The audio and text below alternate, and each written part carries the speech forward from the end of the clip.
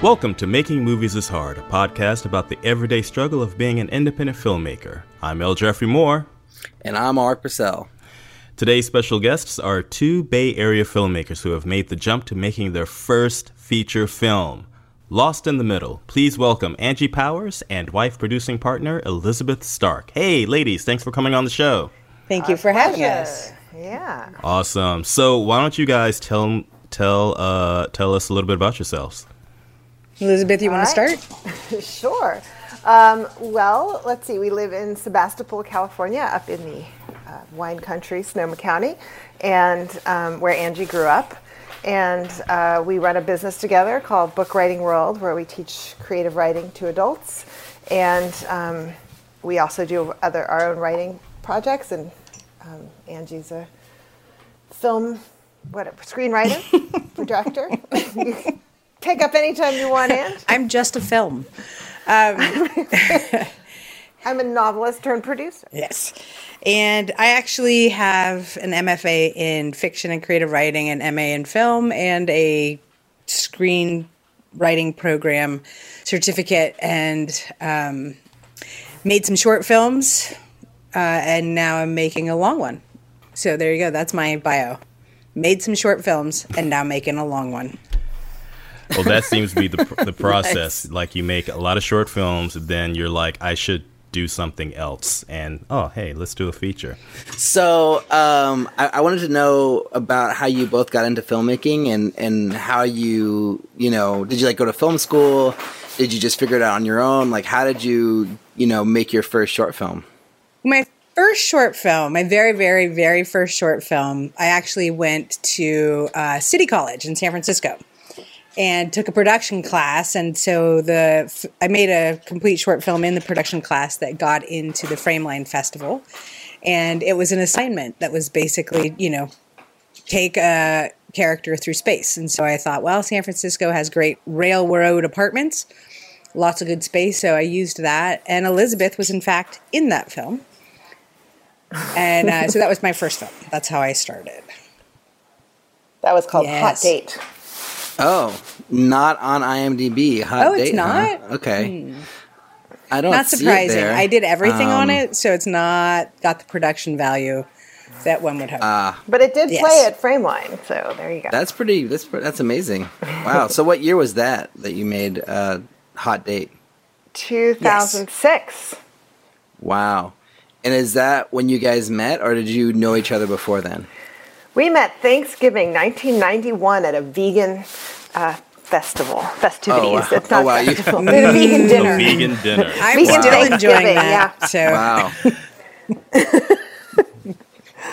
Wow. I didn't know they had vegan Thanksgivings in 1991. I thought that was a new thing. What did all that comprise of? No, curious. seitan. It was like, Turkey, Mario maybe? made the seitan turkey, but it was just basically like a sponge in a foil pan. And then the rest of your veggies, and I think yeast gravy. Wine. Oh, wow. Nice. Yeah, my parents were, macrobiotic cookers or chefs. I like cookers. When I was a kid, There and you my go. mom used to make seitan all the time. So you totally know. Yeah, but I love seitan more than Yeah. tofurkey or anything else. I think seitan's one of the best of the It's like your comfort things. food. Yes. But isn't it pure gluten, though? Yeah. Right. And I love gluten, so that doesn't they've bother stripped me. everything but the gluten out in seitan. So, no, but It is not for the gluten-free. Yeah. No, not at all. Yeah. Wow. So then, Yes. so you guys know each other for a long time then, and then, so when you made Hot Date, it was just like, did you have interest in acting, or was it just more like a thing where Angie was like, hey, I need an actor, will you be in this movie? Yeah, I mean, I did acting when I was a teenager, but at that point, I actually was pregnant, and she just needed somebody, and I was available. And another friend of mine did it, and we used another friend's apartment. It was that kind of thing. Oh, wow. Awesome. And then, so Angie, what made you decide to get into filmmaking at that point in your life? Was it just something that you always wanted to do, and you were like finally going to do it, or was there something that drove you towards making that movie and doing the Frameline thing? Well, I think the main drive for film for me has always been that it is both collaborative and solo. It is both sort of creative and linear, and it is also, there are certain things that are, I just have a very broad set of interests, and so it lets me be the weirdo techie person that I like to be and the intuitive creative person that I like to be. And I really got clear on that when I started making the short films. And then it was just fun because I had that chunk of time with the cast and crew, but I had that solo time when I was writing. So I think it's one of the few things that lets me really have all sides. When you of my started making self. films, like what was the goal that you had as a filmmaker? Was it just to tell that specific story and then nothing else mattered, or do you have any other goals in mind when you got into the whole thing? Well, it's sort of funny. I'm not really. I have learned to better promote myself than I did when I first got into film. Our second film, Little Mutinies, was played at the Palm Springs Short Fest, and that was a great opportunity to network. There were name actors hanging out in the filmmaker lounge. It was and directors, and I showed up with my shorts and flip-flops, and everyone else was there with all of their marketing material. And I was like, what is this? Okay, my favorite story about this is that Angie quarterfinaled for the Nichols one year, and a couple of agents called our house to say, what else do you have? And she was like, I don't really write commercial films. Now, wow. In all fairness, Angie. In this period, we had two young children, and it was a miracle that we made it to Palm Springs. So I give us that. No, as a parent, definitely, I totally get the fact that at least you got there. So wow, now I have questions about that. Were you just not interested in pursuing an agent at that time, or was it I didn't really understand. I was coming from, I think, one, it was 12 years ago, right? So at this point, so. When we look at how the world is now and how it was then, the fact that agents called me, right? I think at this point I would get an email or someone would catch me up in social media or something. These people called my house. I was having conversations with them. It just wasn't the same concept. I mean, I don't even know exactly when Facebook came out, but it was a different time. And so I didn't really know. And I think it's confusing because you think that what you want to do is go to Hollywood because those are the jobs and people are there. And there is an amazing amount of stuff happening down there right now, for sure. And there's amazing things happening up here. And I think when I think about my goals now, I'm excited to find people to collaborate with who are part of the community I'm a part of, because I think there are ways now to actually financially support yourself through your creativity and be able to do it in a way that doesn't mean you have to go be part of a bigger machine. But I could be wrong. So have the two of you had a talk about moving down to LA? We've had fantasies sort of about it because we're fiction writers, right? So we always imagine every scenario. We talk about moving to London, Paris, Spain, where I've never even been, but nice. So it's come up that. Well, we have definitely talked about it. You more than I have some friends who are definitely part of a community down there. And again, I don't, when you look at what it means to be part of these, when I do corporate video, because again, I have to do that sort of on the side. When I do that, those people are so concerned about things that can make it less fun to be doing the work. And Hollywood's a business.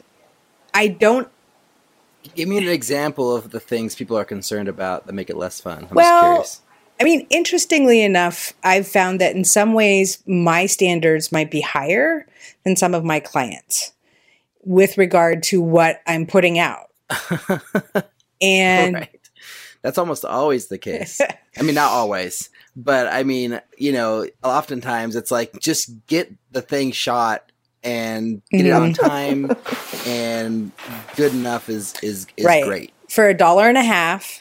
And a lot of like, here we're doing these event things. Can you bring one shooter? And you're just like, I could, but I would have nothing to work with in the edit.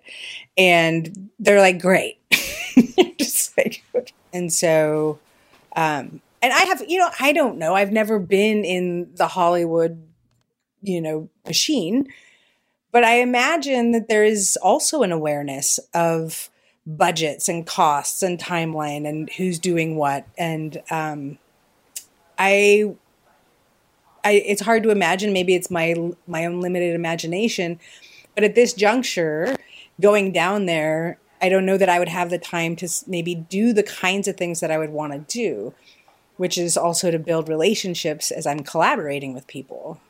Which is definitely kind of the answer to how did we fund our feature film. But I want to circle back really quickly and just say two quick things about the not being ready to promote yourself and your art.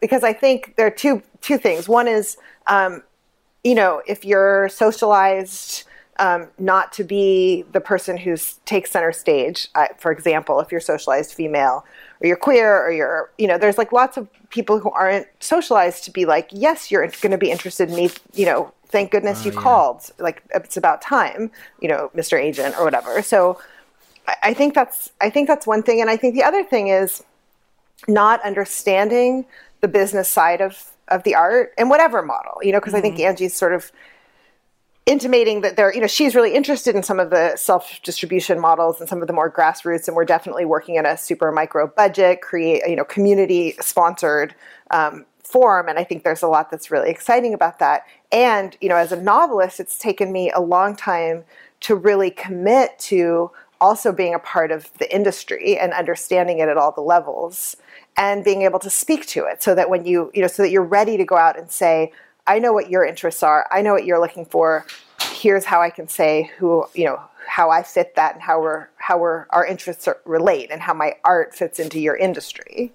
Right. And that comes with, time, of course, and then also not feeling as if you have to do anything in order to, quote unquote, make it.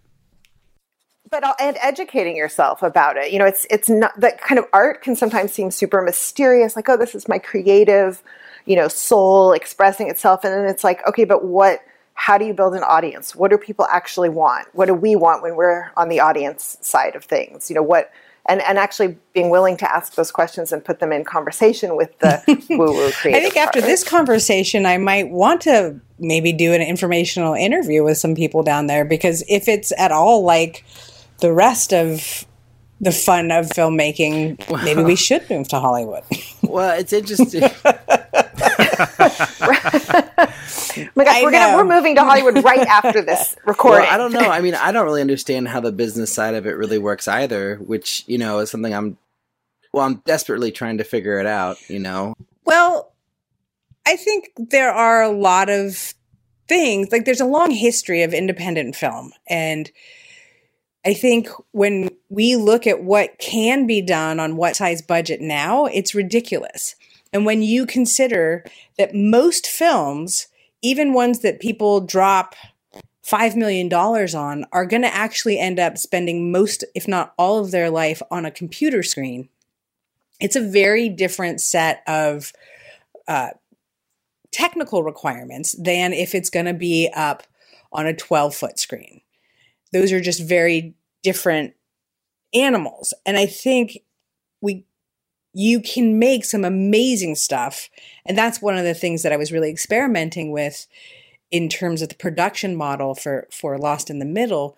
I think you can make some amazing things with very limited equipment and with the intention of using creating a story to meet your technical limitations, so that you're not spending $150,000 to get a red when it's actually going to end up on a computer screen. Well, the other thing I would say about that is that, if you shoot on something like even a GH4 or these other less expensive cameras, I mean, they look good enough where if you do blow it up onto a big screen, it does hold up, Like, there's lots of scenes in big movies that are shot on 5Ds and iPhones even. Right. And it's yes. like Jeff just challenged me to make a movie on my iPhone recently, which will be a podcast episode. I don't know if it'll be out now or later whenever this episode releases, but it was just kind of mind-blowing to shoot something with the phone and then look at it on my screen and be like, this looks pretty good. like what the hell? Right, exactly. I'm telling you, I was very excited when they accepted the challenge. Tangerine, right? Awesome. And well, Ange, talk about what we did. Because we shot. We actually shot with 2 GH4s, and our cinematographer kindly loaned us his. He broken on primes, nice. So we were shooting on those with the GH4s. We had 2 cameras going, and the whole intention was to create sort of a 360 shooting environment that the actors could walk around in. And interesting. It wasn't like, and it wasn't like it was my creative, like, singular idea. It's actually something that has been around for a very long time. And so film's been around for 100 and something years at this point. But it's been around long enough that it wasn't surprising. And there were a lot of articles, books, documentaries where you could hear people talking about doing this kind of project. And so I really wanted to design it to be, we did boom it, right? We did boom some of it, but we also used a lot of the wireless lavs to get more flexibility. So you do end up with challenges in framing, and you also end up with interesting opportunities for the actors to engage in ways they might not if it's overly structured. So when you say 360 shooting environment, do you mean that you like light it in a way where you can shoot the whole room wherever you want to set up the cameras, basically? Yes. So we were all handheld. Okay. So it's a group film, and it's supposed to feel both funny and a little bit like the whole world's a little bit shaky. So we were never on sticks. So we did the whole thing handheld and, on a rig. Yeah. A lot of natural lighting, augmenting it here and there. And I think it came out surprisingly well given that. So, the value of the film, if we were to add up the time that people volunteered, far exceeds what we actually ended up paying out. We're hoping that the film ends up being something where those people can take that volunteer time and be proud of where it ends up and what it's become and where it goes. Yes. Right. Did you guys do deferred payment deals with anybody, or was it all just kind of understanding that like this is a donation based film?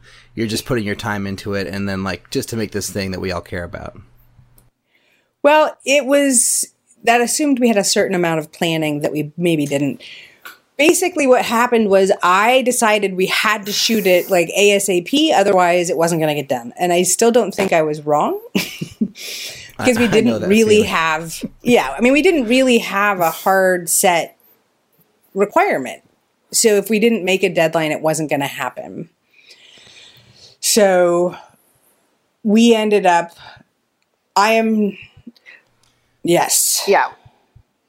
And we got Guinevere Turner attached, and then it ended up like kind of having this little media blitz that went viral, and we ended up getting like 300 people emailing us saying, I want to be involved, I want to volunteer.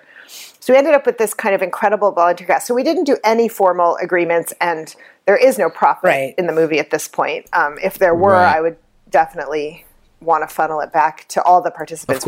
We had no way are planning to, abscond. Yeah, I don't think anybody's saying that. It really was a scrappy film in many ways, and so there's definitely things that I look back and feel like we could do better, for sure. But right.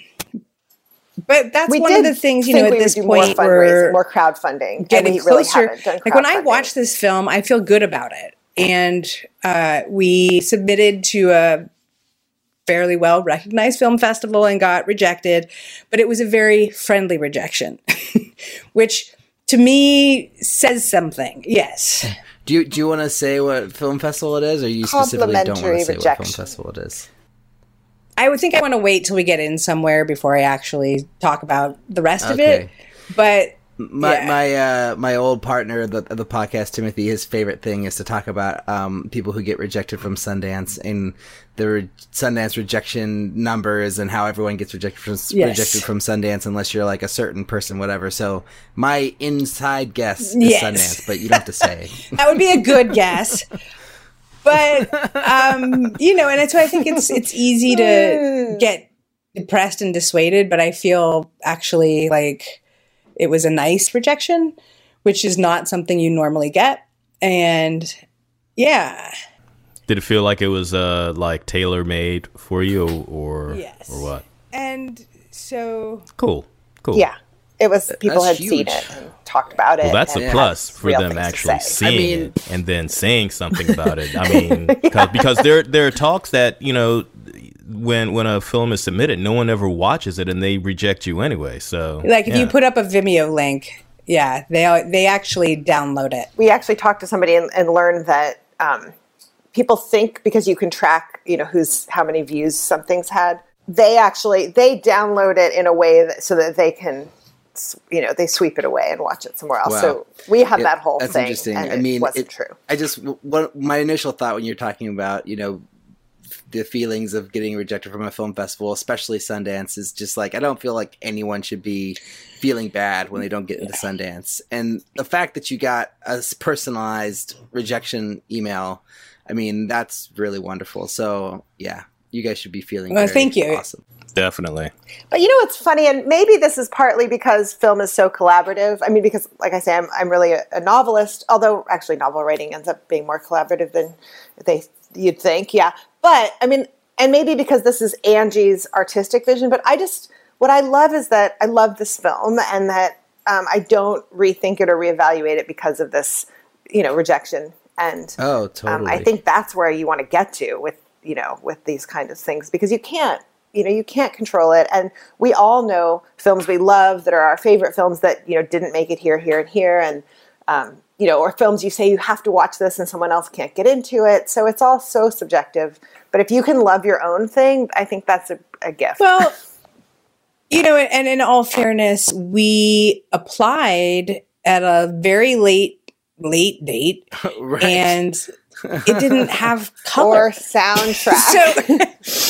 So it had, we didn't have the great music that would be coming very shortly. Well, and I'm just really, because you talked about shooting with 2 cameras and you talked about your 360 shooting environment that you set up for your scenes.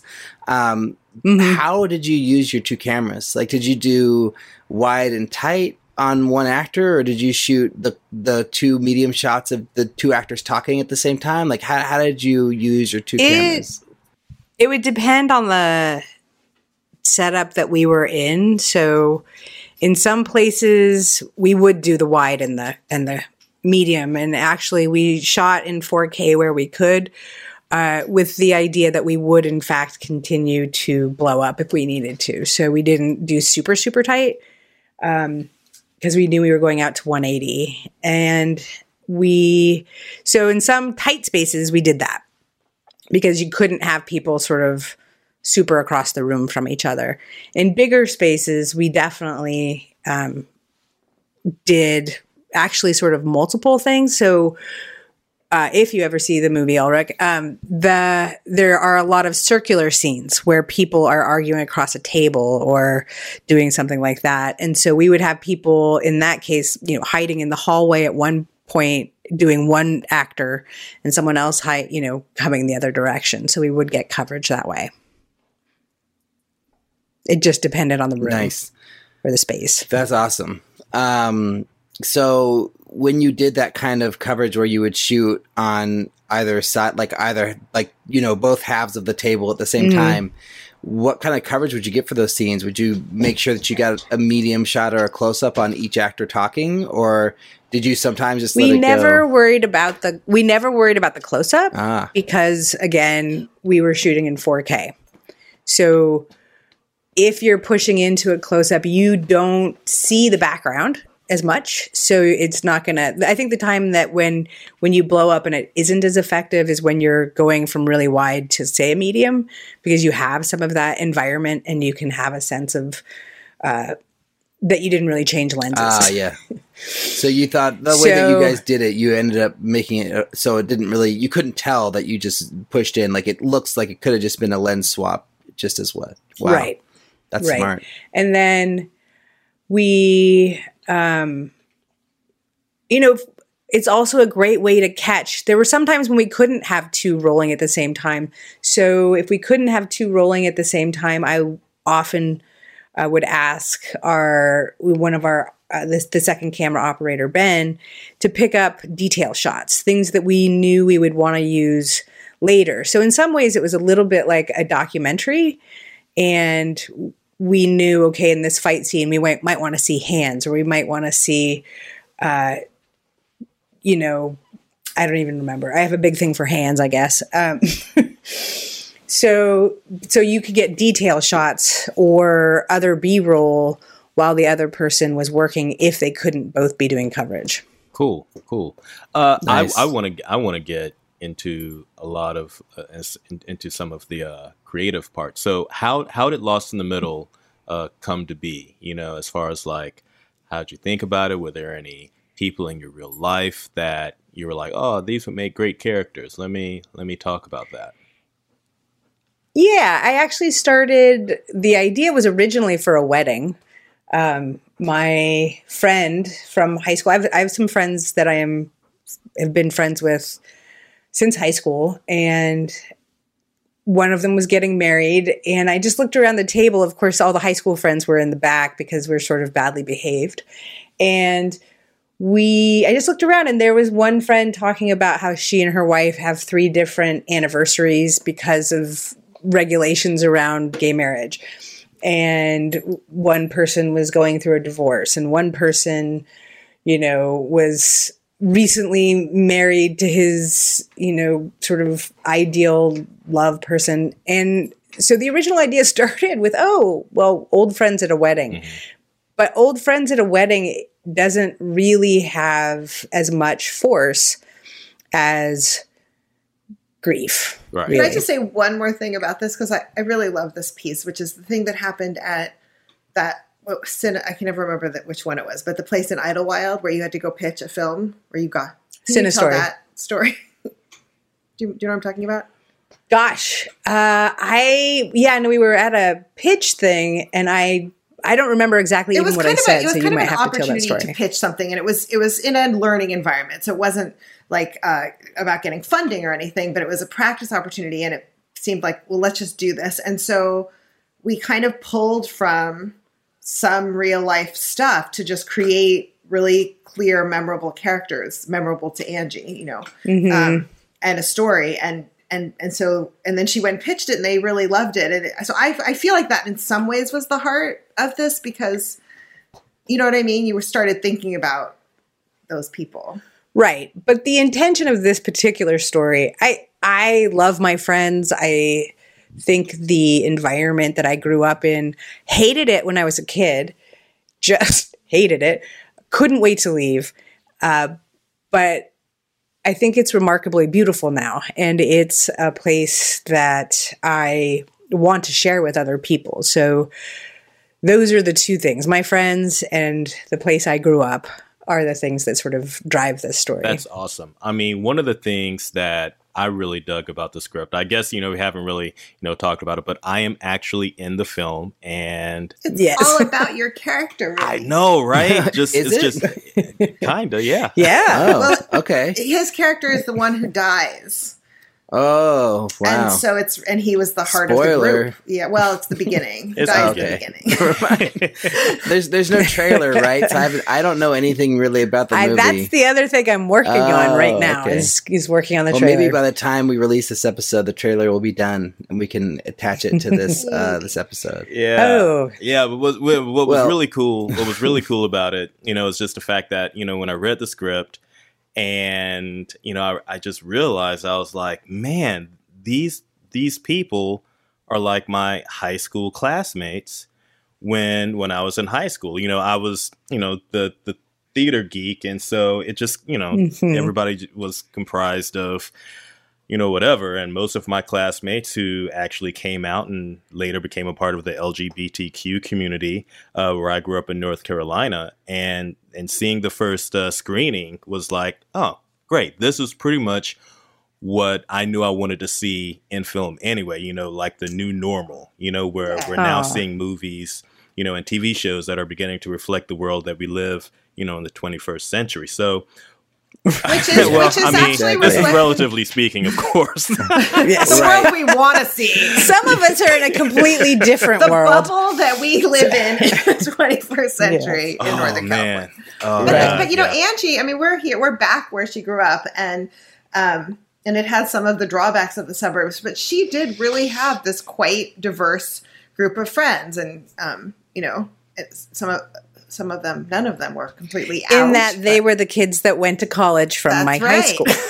That's where my friends came out. Well, they all went to college. I was like, well, yeah, I kind of knew, but, thanks. Yeah. And you grew up in Sonoma County. Is that right? Yeah. Nice. So we moved here when I was 7. So okay. That makes her kind of a newcomer. So yeah, like I said, I am a newcomer. I did go to an elementary school where they, have people like, if your grandparents went here, remain standing. And, it is a small town, but it's changing a lot. It is changing a lot, and in many ways for the better. And but the environment, the space, right now I'm looking out my window and just enjoying the storm clouds, the trees, and there's just so much greenery here that I want to capture that and bring it into the rest of the world. And, I feel like it's just something that to me is still so beautiful. That's awesome. That's awesome. That's really cool. And another thing. Okay. So I haven't told you ladies this, but I had a little mini geek fest in my head, knowing that when I first saw the posting on Facebook about your movie and Guinevere Turner being in it, I of course was like, "Fucking American Psycho!" I'm like, "Hell yeah!" Like, I gotta get up in this, And so, how long have you guys known each other? And she seems to pop up in most of your work. Right? Well, she's so amazing, right? If you have the opportunity. Yes. So I don't exactly remember. Maybe it was my co-director. I made a film called FTF, Female to Femme, which is a kind of documentary about gender transition. And she was in it. And that was a long time ago. Or I don't know, when was that? Anyway. And so that was kind of how I knew her from that film. And so then we asked her to be in the short Little Mutinies. And she came up and did that. And she's just incredibly generous and talented. Wow, that's great. Yes, absolutely. She's hugely generous. And, we actually had people that were working on that film ask, like, how did you get her to do this? And I was like, I asked. And so I do think that that's my job. That's the reason I'm the producer. It's because I know she's the producer. Well, I asked you, and there was a lot of asking that we hadn't been married that many decades. Right, we did have kids, but I do think that one of those things, like when we went to Palm Springs, I met. Oh my gosh, if you can get a short film into Palm Springs, that is a phenomenal short Film Festival. The people there are so nice. Congratulations for getting in. I mean, I've gotten rejected from them a lot of times. So yeah, they're great. I have too. Like, don't. They also love Guinevere, so she helped. Yes, so that helps. But we got to meet, some directors of feature films, talk about like, how do you connect with stars and how do you strategize and how do you do those kind of reaching out things.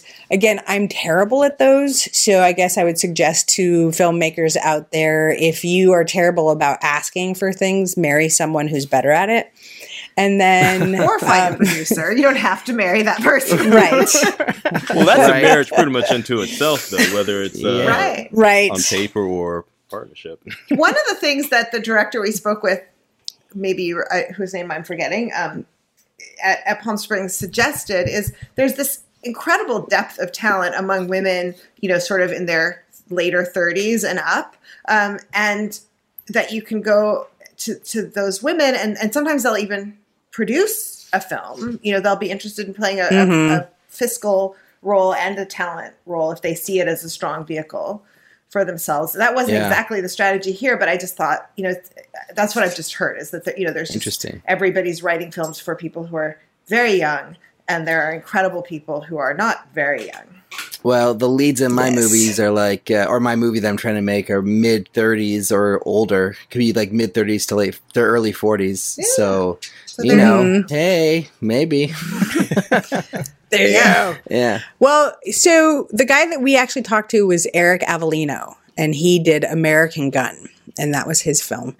And he, again, was talking about just that again, strategic. I don't think it's just women of a certain age that are interested in that. I think there are so many people and so many communities who are ready to see their own stories prioritized. And so I think you can reach out in ways that you might not expect. It's just right. If you're telling a compelling story, people want to hear that and be part of it. Yeah. I think reaching those people is the hardest part, because sometimes the agents and the managers can put up a pretty big wall to get through, so having that personal connection helps.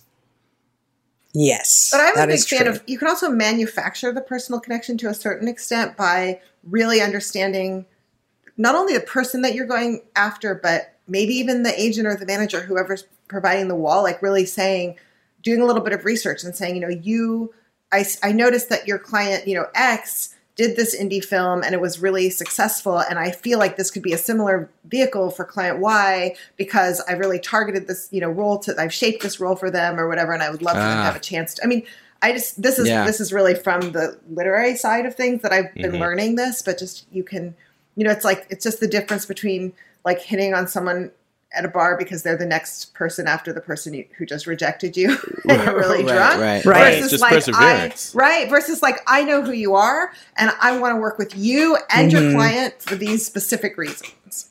Right. Exactly. Like it's crafting the introduction, basically. Yeah. But absolutely. I feel like, for anyone that, like any of the people that are on the top list of who I want to be in my movie, there's all like really amazing. They're all really amazing people that I would have a really good, explanation of why I want them, and it isn't, for me, it isn't just anybody. It isn't just like whatever actor I can get, I want. It's like, no, I'm truly going after certain specific people for certain specific reasons, whether it's like I have a connection to them through some work that they've done that I feel really, really strongly about, or because I've seen them in other things that I feel like they're underutilized, like, whatever. There's like lots of different reasons, Yeah. And that might be one of those places where being not just someone who's submitted to a film festival, but someone who is a participant who participates in a film festival community, you can actually get closer to people because you're the person who's there helping the film festival get that person's work out, or working with people who work with that person. Right. It's it's tough. And also, who Totally needs who is it out there? Like, just thinking from their side, like, what do you have to offer them? And I love what you're saying, Ulrich, and I think that's exactly it. Like that you're specifically looking after them, and like, what's the win-win, and just and just not being afraid to say it. Right. Yeah. That's a good point. So we have about 5 minutes left. I'm just really curious. So you've got this movie, it's done, or almost done. You're submitting it to film festivals. What are your plans next? Are you just going to stick with this in the festival stage and trying to get it released? And you talked about self-distribution. Is that sort of what you're looking at for this film? Yeah. So my hope is to really, there's a lot of ways right now where you can pay someone to put your movie somewhere. What I want to do is connect with people through a film festival run, and I think that's possible, and develop audience of film lovers, and then move into a place of distribution from that process. I don't think I'm going to get picked up by some big company, but someone... Right. Well, someone local, a friend of ours, the aunt of one of our kids' friends. That is totally how it's done. Lane 19, right? But she had a film in South by Southwest called Lane 1973, and was also shot up here in Sonoma County. Not a comedy. And, she got picked up by the Orchard. And I think there are companies that are interested in looking at films that are doing well and building audience and helping it get to where it needs to go on a platform and be featured. But I think if it doesn't end up being that route, it's important that, we have a plan B. So the plan B then would be, how do we get it onto a platform like iTunes in such a way that it has a chance of being seen in a bigger way? So it's not just like, oh, it's up on iTunes, here's the, 400 character link, but how do we figure out to get it even for a day as a featured film on the iTunes front page? Real quick. If you really wanted to have it distributed by some, not major, but quasi-major distribution company, where do you think Lost in the Middle fit in the grant? And we're gonna have to cut this out. But when just lost my train of thought. You're done. Yeah, I'm done. No. I was like, no. As far as like, if you had a distributor, who would you want it to be? Where does Lost in the Middle fit for which company that you think? Well, there's always fantasies like Focus Features. I think they do a lot of interesting things. I was going to say something like A24. Yeah, I was totally thinking that. Yes, A24 is another great. Yes, we all want to be A24 movies, right? Well, right? Yeah, those are the only ones worth But I think that would be awesome. I think, and here's one of the other things: like production value is probably going to hamper this film as well. Like, I think it looks great. I think it's enjoyable. I intentionally shot it that particular way, but it doesn't have the gloss that another film will have. What about Tangerine? It will. Yeah, don't sell yourself short. I mean, there's Tangerine, Unsane. Both of those films are shot on iPhones. I feel like some people. I feel like, to me, what I like in a movie is like raw, like power, whether whatever that means to you, but like it could be in performance, it could be in visuals, it could be in just the way that you focus your lens, and so, but I don't think that feeling that I'm describing or trying to describe has anything to do with production value. I think it just has to do with the way that you look at the world and the way that you capture it as a filmmaker, and I respond really well to a movie that has that kind of energy, and I mean, like, this isn't a great example because Get Out also had a great budget, but that's an example of a movie that I feel like just had this raw energy to it, but there's other movies that are older or maybe even had lower budgets, like, that also have that raw power to them too, if only I could name some right now. but I mean, I think we all know what that feels like when you see a movie that has that kind of like richness, or it just draws you in, you know? Yeah. And I think I was very, very lucky with the cast, with the crew. We had amazing people step forward. Our cinematographer and our second cam did a lot of work. I mean, you know, if you don't know how much work a cinematographer does, you don't really sort of understand film. Right. They were so skilled, and I just felt very lucky to be working with them on the project. And they worked well with our sound crew, and you know, having a crew that gets along is so important. And we had literally, we had a couple of days where we shot 20 pages, and the entire film was 12 days. Man. And so it's definitely, you know, of the things, like between a fancy camera and fancy thises and that's, like, spend some time maybe on team building. And how big was your team altogether when you on any given shooting day? Oh gosh. Well, just from the craft services angle, I will say that we were sort of like a big day was maybe feeding 20 to 22 people, including cast and a crew. And there were like 8 lead characters. So it was a pretty tight crew. Nice. Wow. But 20, that's still pretty freaking, you know, substantial, especially on that kind of budget. I mean, my goodness, that's pretty amazing. But that's like, yeah, I guess so. I was expecting like 5 or 10 or something. Right?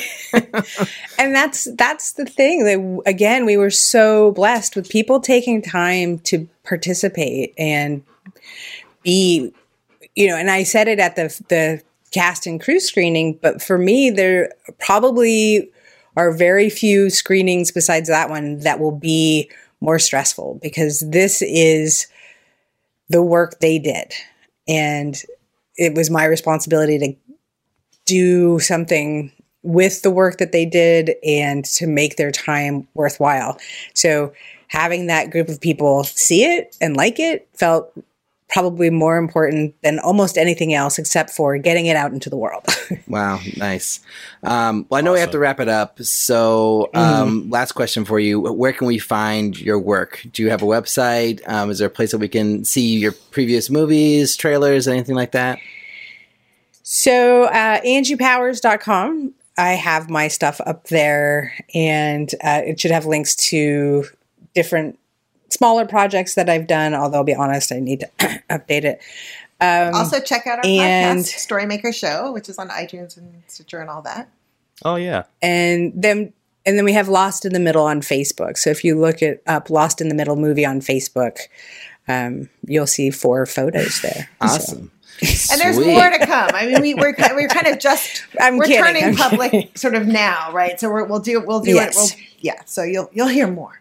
Well, right now it's probably late January, maybe early February is when people are going to be hearing this roughly. It's going to be so amazing by then. Everyone will you're have going to already love these heard sites. of it. So. Oh, great. Perfect. Right. They'll have seen the trailer before they listen to this podcast, you know. They'd have seen the movie, hopefully. It's in their local theater. Yeah, exactly. Totally. We'll definitely wish you guys the best of luck. I thoroughly enjoyed being a part of the production. I thoroughly enjoyed meeting the two of you, and it's just been a blast. Well, it has. Thank you so much, Jeff. And you are so talented, Jeffrey. It was an honor to have you be the heart of the film. Stop it. Stop it. Keep going. He is very talented. We all know that. Yes. And then one little, really quickly. So Angie and I actually worked on a movie together, like what, 2 years ago, Angie, roughly? Maybe more? I think it's 3 years ago at this point. Oh my gosh. Yeah. And I remember talking to you at the time, then you were saying, I'm going to go out and make my first feature, hopefully soon or whatever. And it's amazing that 3 years later, it's done. that's awesome. So in the blink of an eye. it's pretty amazing. I mean, well, hey, I've been working on the same movie since then, and I'm still fundraising. So yeah.